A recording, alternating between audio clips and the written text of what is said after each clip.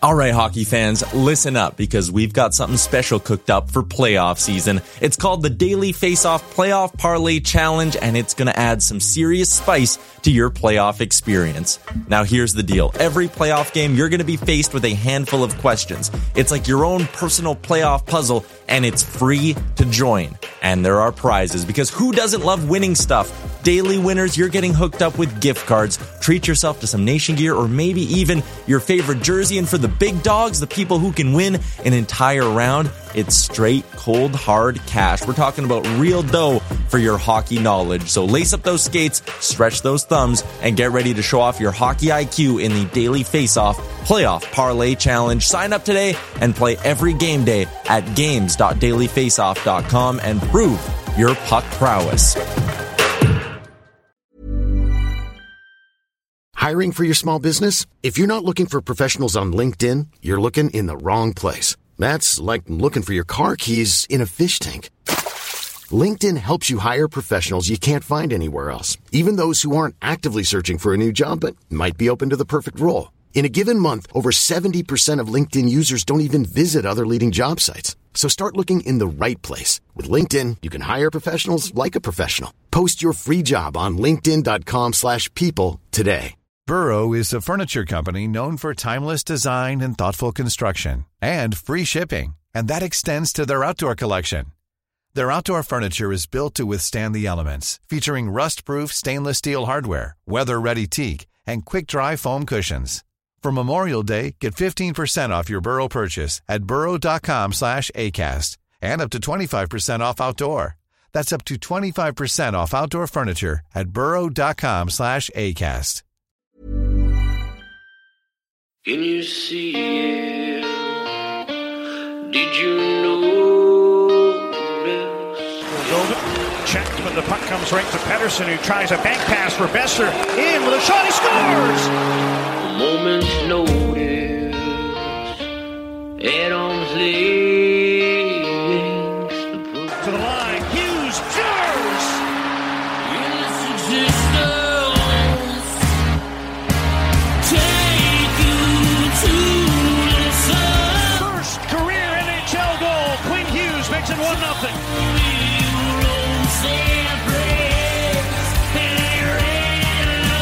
Quinn Hughes beat reporter here. Like I won't cover the Canucks. Yeah. I cover Quinn Hughes and what he's doing to the Canucks.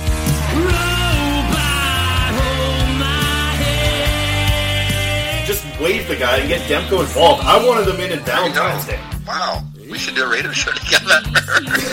Right on. I want to fist bump you right now. Pearl steals, cutting in, shoots, scores!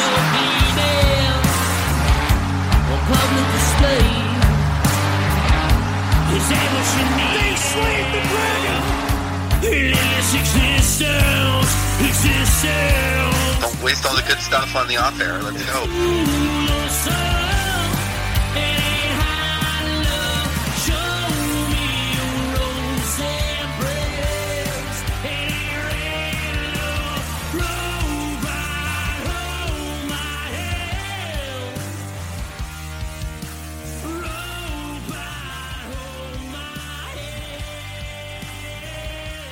Hello, Canucks fans. Welcome back to another episode of the Canucks Conversation. My name is Chris Faber, and thank you for joining us for this midweek show. I don't think it's going to be a long one, but the Canucks Conversation is presented by the great folks at Zephyr Epic. I'll bring in David Quadrelli right now because he's had it with the goaltender slander already. I have, Chris. I've seen some people, even Thatcher Demko himself said he needed to be a bit better. Oh, by the way, hi listeners, nice to talk to you. But here's the thing: is people are kind of panicking after the Canucks have had their last 3 games. It's not great, but I don't think the issues with the goaltending and people who saying it are, I just think aren't really operating in good faith or really know what they're talking about, to be quite honest with you. The Canucks goaltenders have done better than they were expected to in terms of expected goals rate. The issue to me, Chris, lies a lot with the the penalty kill. It's not good enough. And you can't take 7 penalties, as the Canucks learned tonight, you can't take 7 penalties and expect your goaltender to bail you out every time. Like, I would say, and maybe this is a hot take, Actually, no, it's not even a hot take. They have played worse defensively right now, like much worse defensively right now, than they did in front of Demko against Vegas. That's what I'm going to say. Because they actually bought in to a system against Vegas, and they played it to a T. And it was interesting because I was talking to Kevin Woodley about it. I'm going to let you talk soon, Chris. I was talking to Kevin Woodley about it before the season started, and he said, like, yeah, they're going to have to be better defensively in front of Holtby and Demko. They don't have Jacob Markstrom anymore. They're not going to be able to get bailed out at the same rate that they were last season, because, by the way, it was a pretty big rate. So now the Canucks aren't getting that buy-in, and it was interesting to me. It kind of piqued my interest because they talked about in the postgame, Tyler Myers and Travis Green both used the word buy-in. We need to buy into a full 60 minutes, and I don't think the Canucks did. I think they were lazy toward the end, and I think everybody can kind of agree with that. But I'm nowhere near hitting the panic button on the goaltenders. I thought they both looked good. Demko could have been better tonight, absolutely. But I think Holtby and Demko have both done their fair share in these games. They've given them a chance to win, right? Like, even tonight, they were right in it, right till the end, 4-2, whatever, and then the goalie was pulled, and, they're right in it. And a few different bounces, things look differently.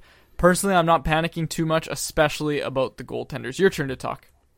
Yeah, I think that, looking at some of the numbers quickly here, there's no other team that's played at least 2 games that has been on the penalty kill more than the Vancouver Canucks. I mean, they have really kicked themselves in their own ass doing that. They're on the penalty kill for 9 minutes and 32 seconds average through 4 games. That's like bad. That's 1/6 of the game you're playing on a deficit, and that number's probably higher if they aren't getting scored on so much, right? I mean, like, that's got to be the place to start, because it's a brutal spot for the Vancouver Canucks right now. They've given up 7 goals so far on the penalty kill.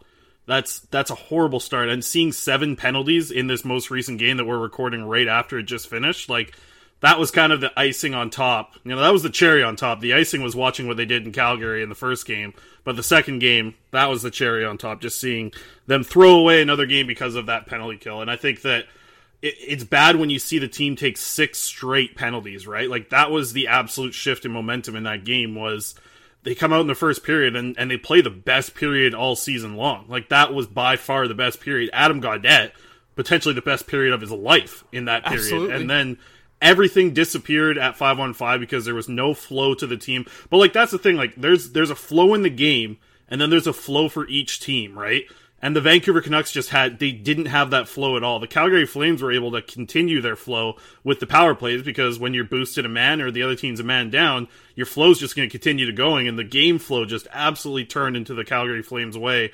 And now the Canucks are on a 3-game losing streak, and it's a tough spot to be in, because this is a short season where if you lose back-to-back games against a team in your division, it means so much. Like, I don't think a lot of people really understand how much it means to go in and lose those back-to-back games. Like, it is huge. It is a really bad situation to be in, and the Vancouver Canucks are finding themselves right now there, and it's going to be good for them to get home, because they really need a reset, whether it's a mental reset, a physical reset. Like, they need it all, because those last 3 games have just been the Canucks going out on the ice, maybe winning a period. Like, they obviously won the period in the first period here against the Flames, but in the other games, like, I'm thinking, like, I don't really think they won another period in those 3 losses aside from the first period of the third game. So they really need a reset on multiple different spots for sure. Yeah, absolutely. And I think you've talked enough about the penalty kill. The power play's been great, right, Chris? If the penalty kill's been so bad, the power play's been great. Tell me the power play's been great, Chris.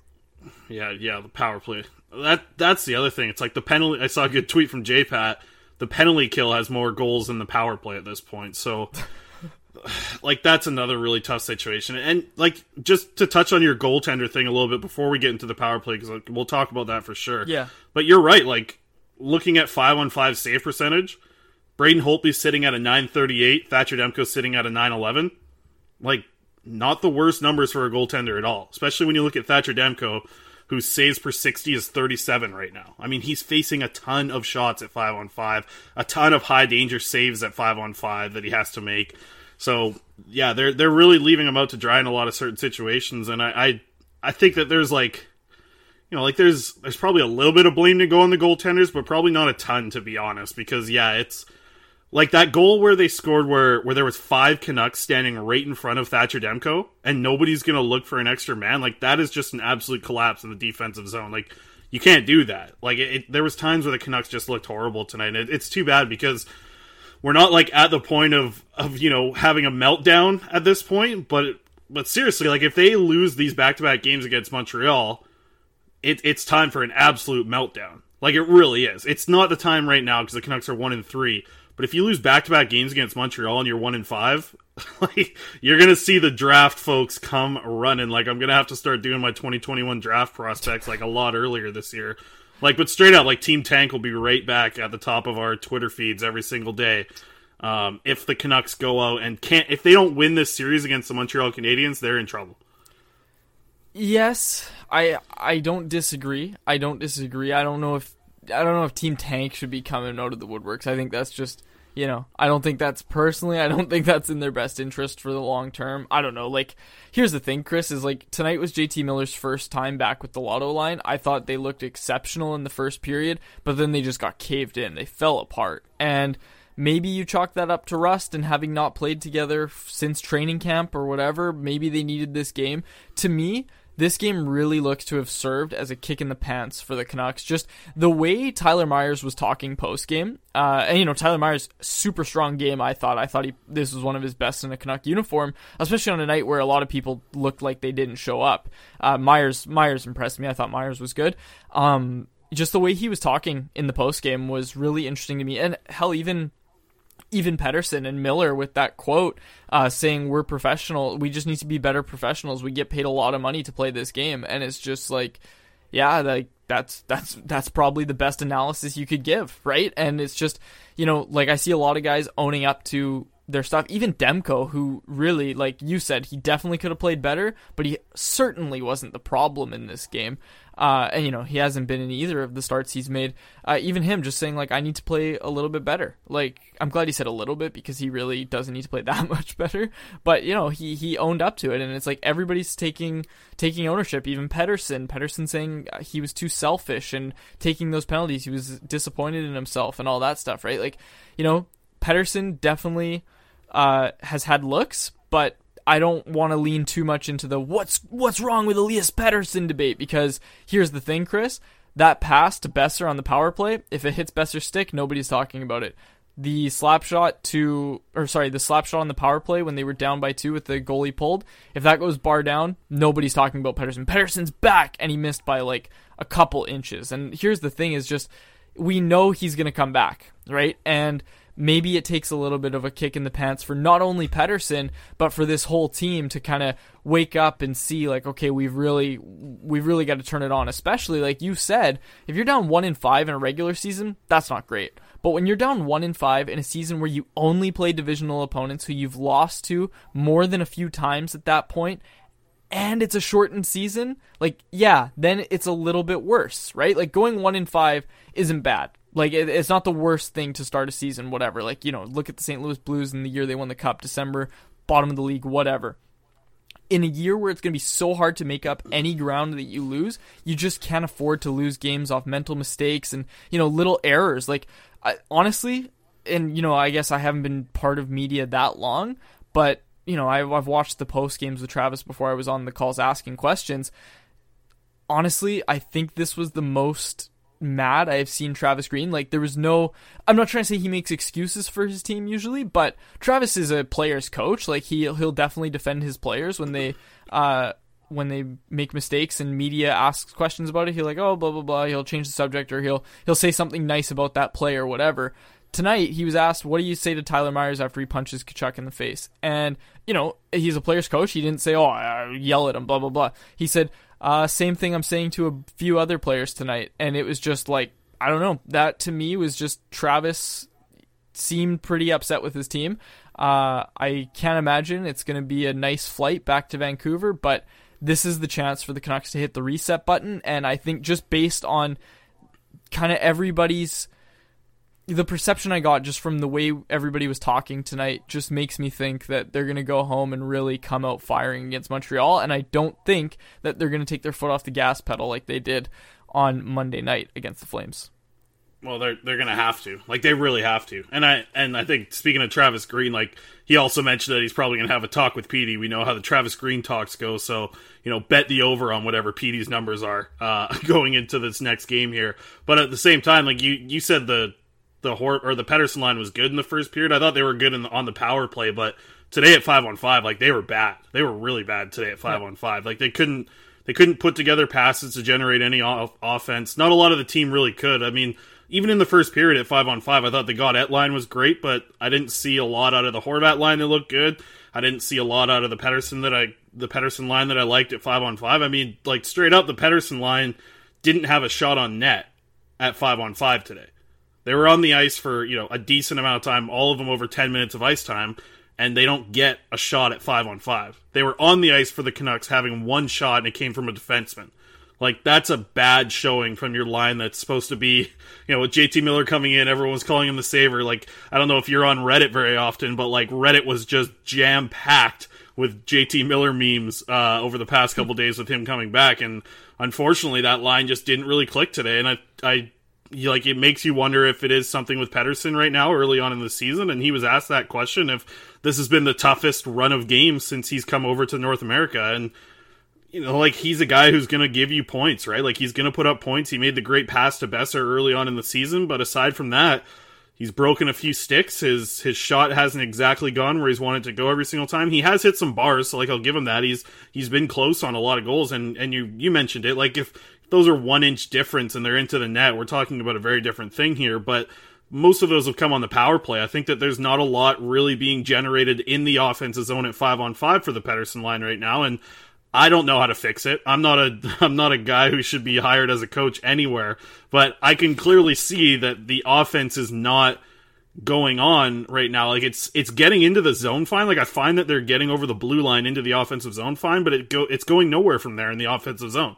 And I don't know how to fix it. I hope Travis Green knows how to fix it by Wednesday, but it's kind of tough to watch at certain points because we've seen Elias Pettersson give Canucks fans such a way of playing hockey that we've just been blown away by so much. And you're not seeing that same type right now. I know it's early, it's 4 games in, but he's one of the best players in the world, and I think that there are certain expectations that you have to, I don't want to say hold him accountable for because that seems harsh, but like, there are certain expectations for a guy like Elias Pettersson to bring to your team at 5-on-5, and unfortunately, through 4 games, he just hasn't done that yet.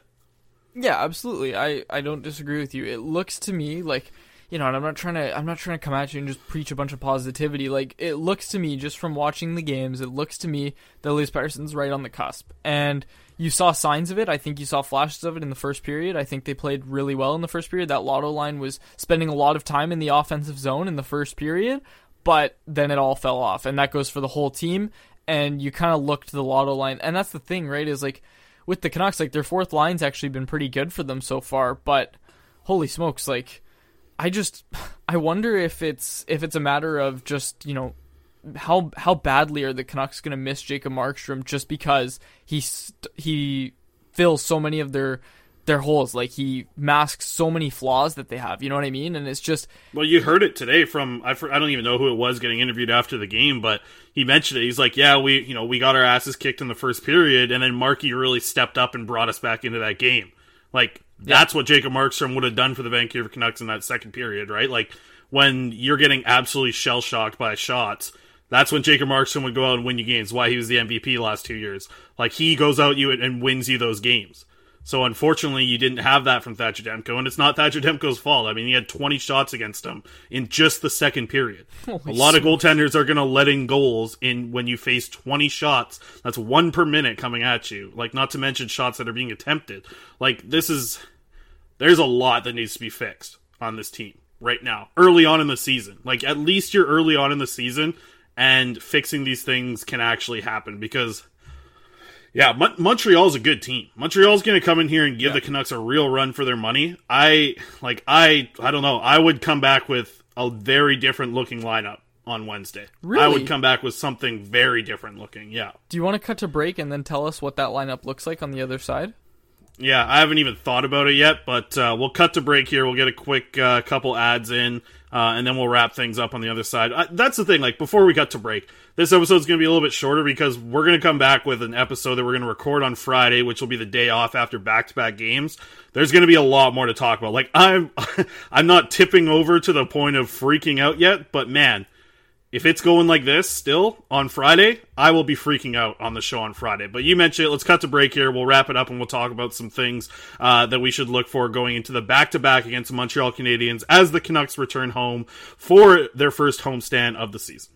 Zephyr Epic is Canada's source for trading card, games, and sports cards. They ship free anywhere in Canada on orders over $50, and you can use promo code HOCKEYSEASON with a capital H and a capital S, all one word, Hockey Season, to get $5 off your order exclusively for Canucks Conversation podcast listeners. Be sure to join them live on Twitch for epic case break openings. Follow them on Twitter and Instagram and Facebook at Zephyr Epic, ZEPHYR Epic on all platforms. Do you ever have a long work day where you just forget to hit the liquor store on the way home and then you got no beer for your game? Well, problem solved, folks. Same day delivery now from the folks at Parallel 49 Beer. That's right, the P49 crew is here and available on Uber Eats. All that brew directly to you with Uber Eats and Parallel 49's online store. Shop.parallel49brewing.com or check out more information on their Twitter and Instagram pages at Parallel49Beer. Oddshark.com is your home for sports odds, picks, betting, and futures. Speaking of futures, my big bet right now is taking Braden Holtby to win the Vezina. You've heard Chris and I talk about that if there's anybody that can get Holtby back, it's Ian Clark. So we bet, it was just me. I bet that Braden Holtby would win the Vezina. That's my big bet. Go make a play at oddshark.com. All right, short and sweet one here for our friends at Mike's Hard Lemonade, the Blue Freeze. If you haven't tried it, folks, you need to get out and try the Mike's Hard Blue Freeze. By far, my favorite alcoholic beverage on the market right now.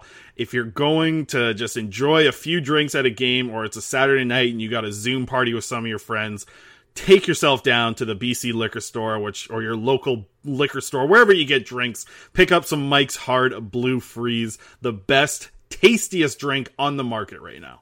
And thank you to our sponsors. So let's dive into it, Quads. We teased it on the other side. Some changes to the lineup, but you gave some hesitation about it. Would you not change anything about this Canucks lineup going into Wednesday against the Canadiens? Well, what are you changing? Like, Jake Virtanen's on the third line. I thought that third line looked good to start the game. I thought the Horvat line was maybe the worst line that they had in the first period. But it wasn't even bad. That's the thing, is like, I'm not pressing the panic button to the point where I'm changing up the lineup, just because this lineup we saw against Calgary on Monday night is a different lineup than we saw in the other two losses, the nights previous. So I don't know, like, I'm giving time for JT Miller, Elias Pettersson, and Brock Besser to mesh a little more, get back to where they were. That's the, that's the verbiage Travis uses, like, get back to what they are, and that's a top line in this league. I'm giving them time. I'm not moving Hoglander, and I'm definitely not changing up that third line, because I thought Jake had a pretty good game at the, again, first period. Everybody looked really good in the first period, but then it fell off. That's not a lineup issue. To me, that's a buy-in issue, and I'm not just trying to use a buzzword that I heard a bunch of people on the Zoom call using tonight. To me, honestly, that is just players getting lazy, and that is people taking stupid penalties. That is people not going hard into board battles. Looking at a few players when I say that, but it just needs to be a team effort, and they really have to all do their part, and it's just not happening right now. It didn't happen in the second and third periods, but it did happen in the first period, and they look good in the first period. And if that's not Jacob Markstrom in net, the Canucks are up by at least 2 goals, at the very least, at the end of the first period there. So what I'm going to say, and it's funny I say if that's not Jacob Markstrom, they're about to face Carey Price, potentially for 2 or maybe 3 out of 3. We'll see how hard they ride him, but they have Jake Allen as well. They're about to face Carey Price, so it's not going to get much easier, but what I'm saying is, if the Canucks just play their system and all of their players buy into it. And, Nate Schmidt even talked about it. With new players, it's hard to learn it. And when you start to panic a little bit or you start to fall off a little bit, it's easy to kind of go back to what you're used to, right? That's what Schmidt said. And that was kind of echoed by a few different players as well. And I find that really interesting because I'm also curious, like, how different does this look if the Canucks have preseason games? You know what I mean? And, if there's no sense crying over spilled milk or being like, oh, woulda, shoulda, coulda. They've got to figure it out. I'm not trying to make excuses for them. They've got to figure it out. I just think that changing the lineup isn't the way to do it. I'm not changing the forward groups right now. Like you mentioned, you just brought in Elias Pettersson, you just brought in JT Miller to play with Pettersson and Besser.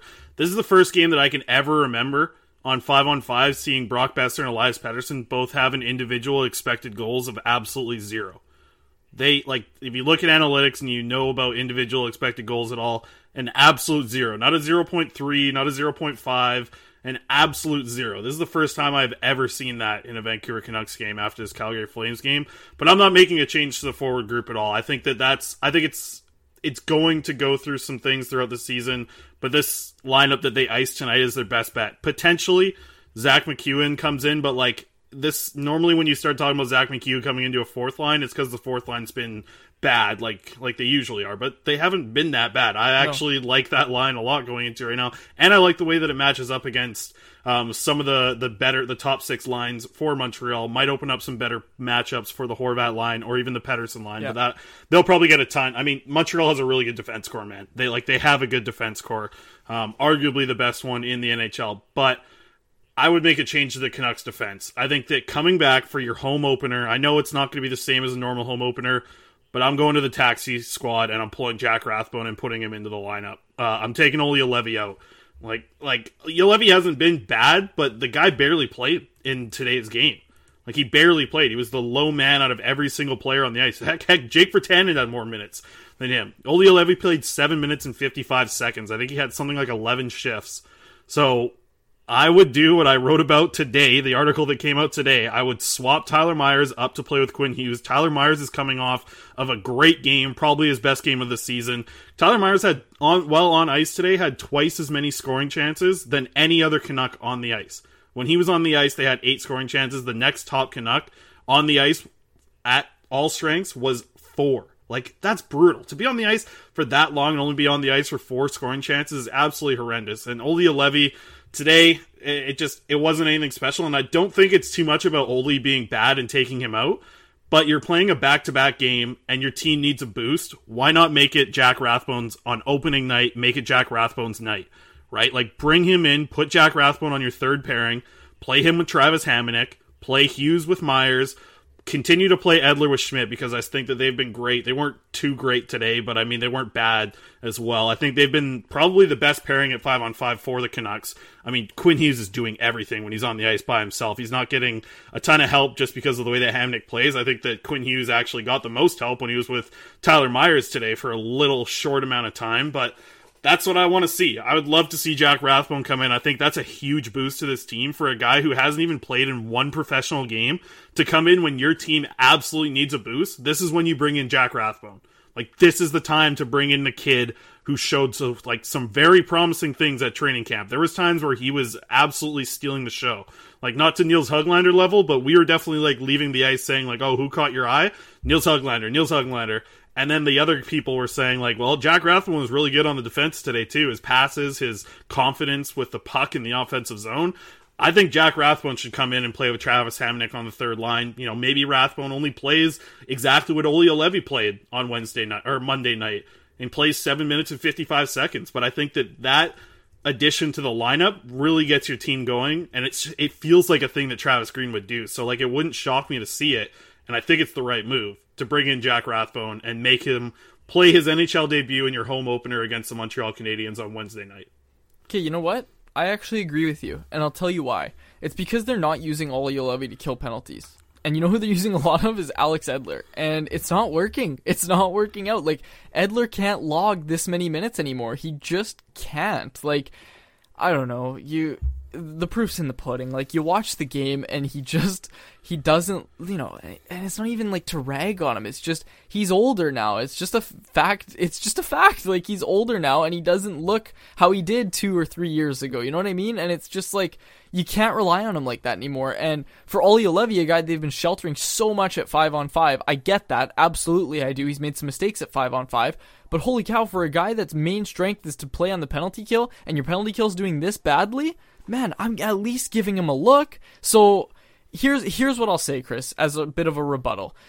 Use Ollie Levy more in a penalty killing situation. Keep his 5-on-5 minutes the same, whatever you want to do, but use him more on the penalty kill, especially if you're going to take this many penalties. Holy smokes, it's a good opportunity for him. Give him some time on the penalty kill. If you're not going to, then by all means, throw Rathbone in. I like it. I like the move. I like what you're saying. I absolutely do. I just think that before they do that, they should at least give Ollie a look on the penalty kill.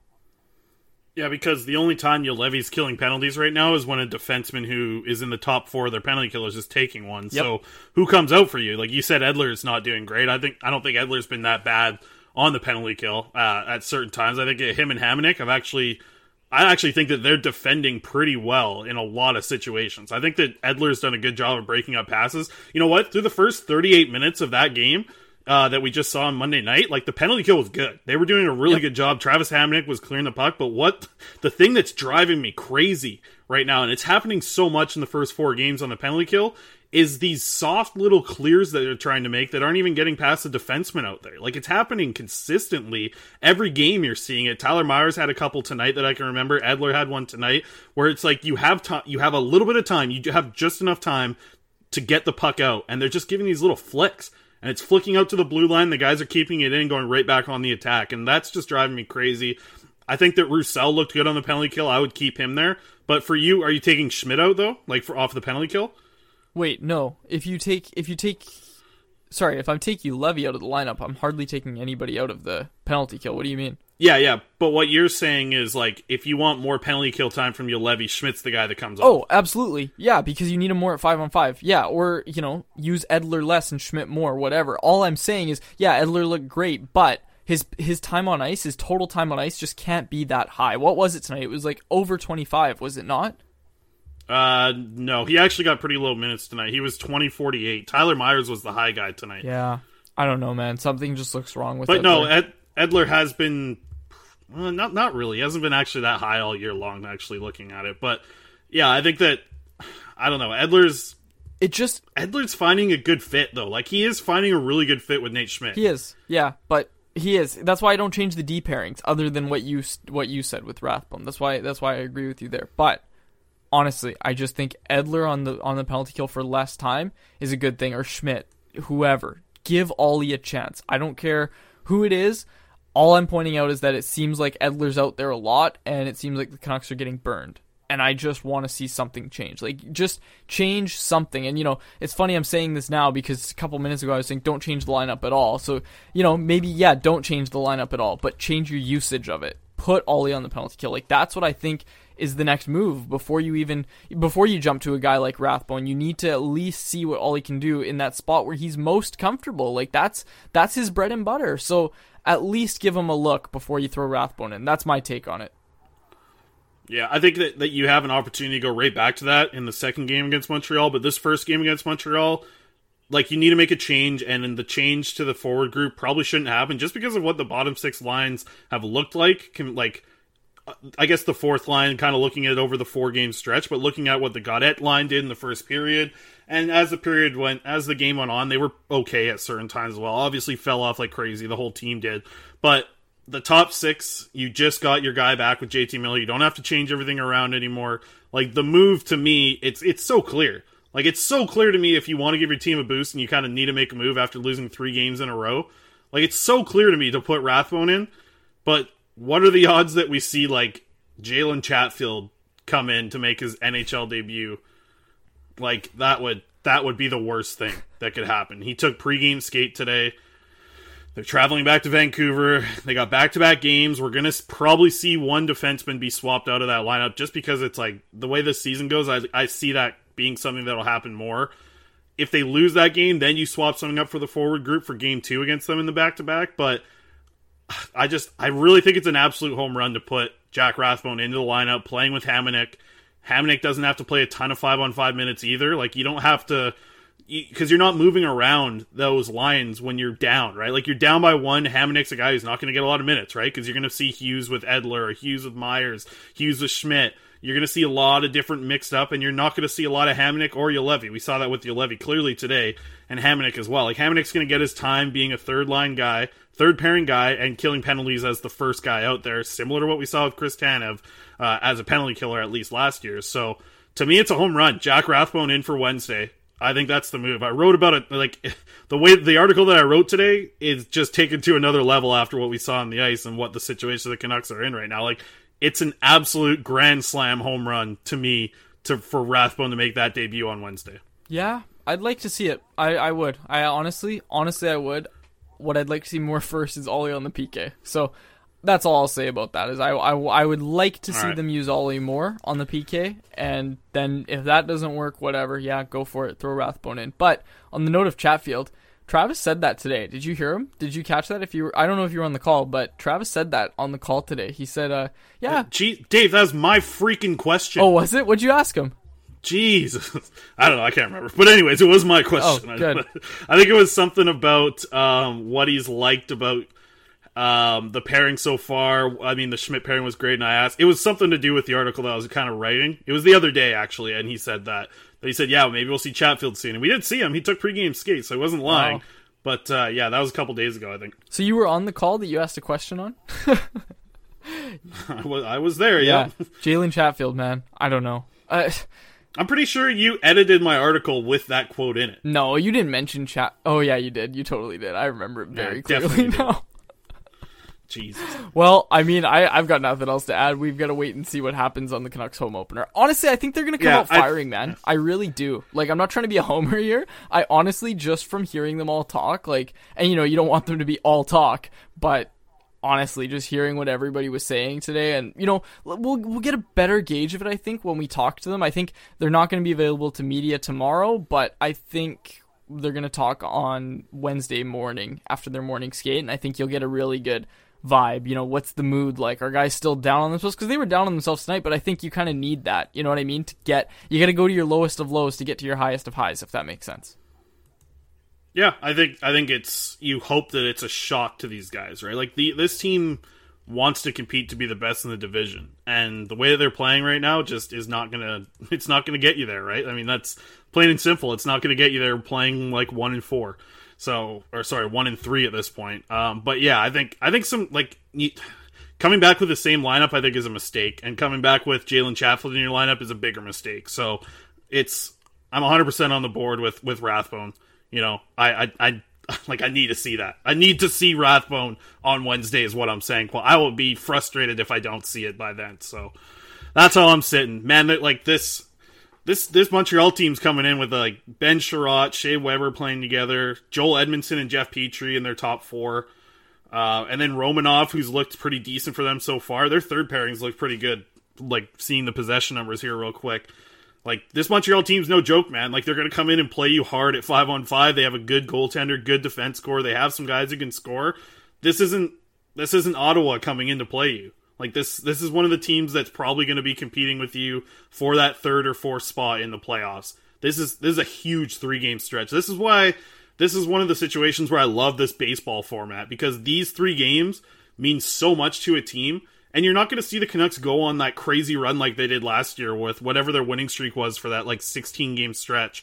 Like, you're not going to see winning streaks like that. Because, like, you don't see it in baseball, right? Like, not every team's the Moneyball Oakland Athletics. Like, you're not going to go on these win streaks playing this type of sport on this type of schedule. It's just not going to happen. So, like, you need to win series at home, and you need to split series on the road. That was always our goal in baseball. Like, when we went out and played in the BCPBL, it was, okay, we go out, like, when we play at home, we win 3 of 4. When we go on the road, we go 2-2. Like, we're happy with that, and we did way better than that because our team kicked ass. But that's what your goal should be, I think, for this Canucks team, is split every series on the road, split it, and then at home, when you get those 3-gamers, you want to take 2 or 3 of those, and you want to win, you know, multiple sets in your home barn. So it's going to start with Montreal in the 6-game stretch that they're going to have at home here. I think it's going to be interesting looking at it 10 games in, because you're getting Ottawa, you got to win 2 out of 3 of those for sure. And if you win 2 out of 3 of these against Montreal, then you're looking at 5-5. So it's doable for them to get right back into the hunt of things, but they're going to have a really good week coming up here in front of us. Absolutely. I completely agree with you. And before we wrap up here, I wanted to make one comment. Of course your team did good. They had Chris Faber batting cleanup, baby. No, I wasn't even good enough to bat cleanup. That's how good our team was. Really? Wow. See, that's the thing is, okay, so when you show me, like, the few pictures I've seen of you when you were, like, a kid, I always remember playing against guys like you, and I was a pitcher, as everybody knows by now, and I just remember always facing kids that looked like you, and I was just like, man, I'm going to give up a bomb, or I'm going to strike this kid out, and usually it was the former. I definitely didn't pick up a ton of Ks on kids that were twice my size. No, I in my last year when I was like going for scholarships and stuff, I made sure to I wanted to pad the stats a little bit, and I was a big lefty. I swung for home runs over the right field wall as much as I could. But in my final 2 years, I swapped everything because they would always put a shift on me. So I got really good at just smacking balls right down the third base line, and I just did it it was so easy. I would just let the ball hit my bat. I wouldn't even swing hard. I would just put the bat out there, and I had enough size to just tap it, and it would just go into left field, and I'd just get base hits, high batting average. So I was a 6 and 7 hole hitter. If our 4-spot guy was out, I'd move into the 4-spot maybe. But our 4-spot hitter, I'll give him a shout out here, Brendan McCarthy, second person to ever review this show. He launched. He went down to a good school in Texas, played I think 3 or 4 years down there, and he was by far our best player. He was unreal, and he was about my size as well. But he was when we were 13, he was tiny. He was the smallest guy on the team, the worst player, but always had really good form. And then he just showed up one year at 15, and he was 6'4", 220 pounds. And we're like, oh, Brendan's huge now. He absolutely crushed and became our 4-spot hitter. But we'll wrap it up there. No more baseball stories to finish up this podcast. Quads, I don't think you have anything more to add, you said? You're good? Yeah, I do. Brendan McCarthy, BC PBL playoffs in 2010 with those Nanaimo Pirates. 714 average. Are you kidding me? How is that? That is insane. Oh my god! Not bad at all. This kid's stats. Okay, here's his game log. Okay, 714 average, 750 average, 295 with 1K. You don't like that? Sorry, Brendan. 297, 287. Look at this man. You were not kidding. 6'2". Oh my gosh, this kid right here. He's going to the bigs. What happened to him? Where'd he go? Let me see. This is just a BC PBL. This is the part of the show I had to fit it in. The part of the show. He went to Texas as well. He got a full ride to Vernon, where 3 of our teammates went from the Nanaimo Pirates. Went to Vernon College, and then he went on to play NCAA after that. Lubbock Christian University. It's Lubbock. Holy cow! Okay, so the picture I saw. Okay, now he's 6'3". He's 6'3", 224. Wow. Okay, yeah, because here's the thing. I was seeing older stats. Those were his BC PBL stats. Yeah, no stats on here. Oh, here we go. Yeah, stats. Wow. 476 in the NCAA. Wow, you were not kidding. This kid. Wow. Hit some bombs, He's too. Good. 4 homers. He's one of my best friends. I just emceed his wedding this past summer. Wow. Maybe I'd get married if I hit 4 homers a game. You know how many Mike's Hard Blue Freeze I had at that wedding? Maybe I'll say that for a Patreon episode.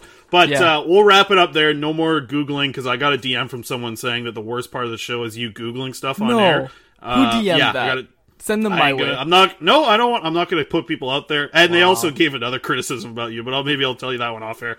Wow. But yeah, they said the Googling is the worst part of the show. So we'll wrap things up there. Actually, quick prospects report, because we got 2 of them in action. Vasily Podkolzin is playing Nikita Triamkin probably the day that you're listening to this, unless you're listening to this late Wednesday night. Thursday morning at 6 a.m. I'm going to bed right now because I'm going to wake up and watch Podkolzin play against Triamkin. So that should be something that I'm looking forward to. And I know that we talked a little bit about an Arvid Kosmar interview. He banged up his shoulder, as I was supposed to interview him today, actually, this morning.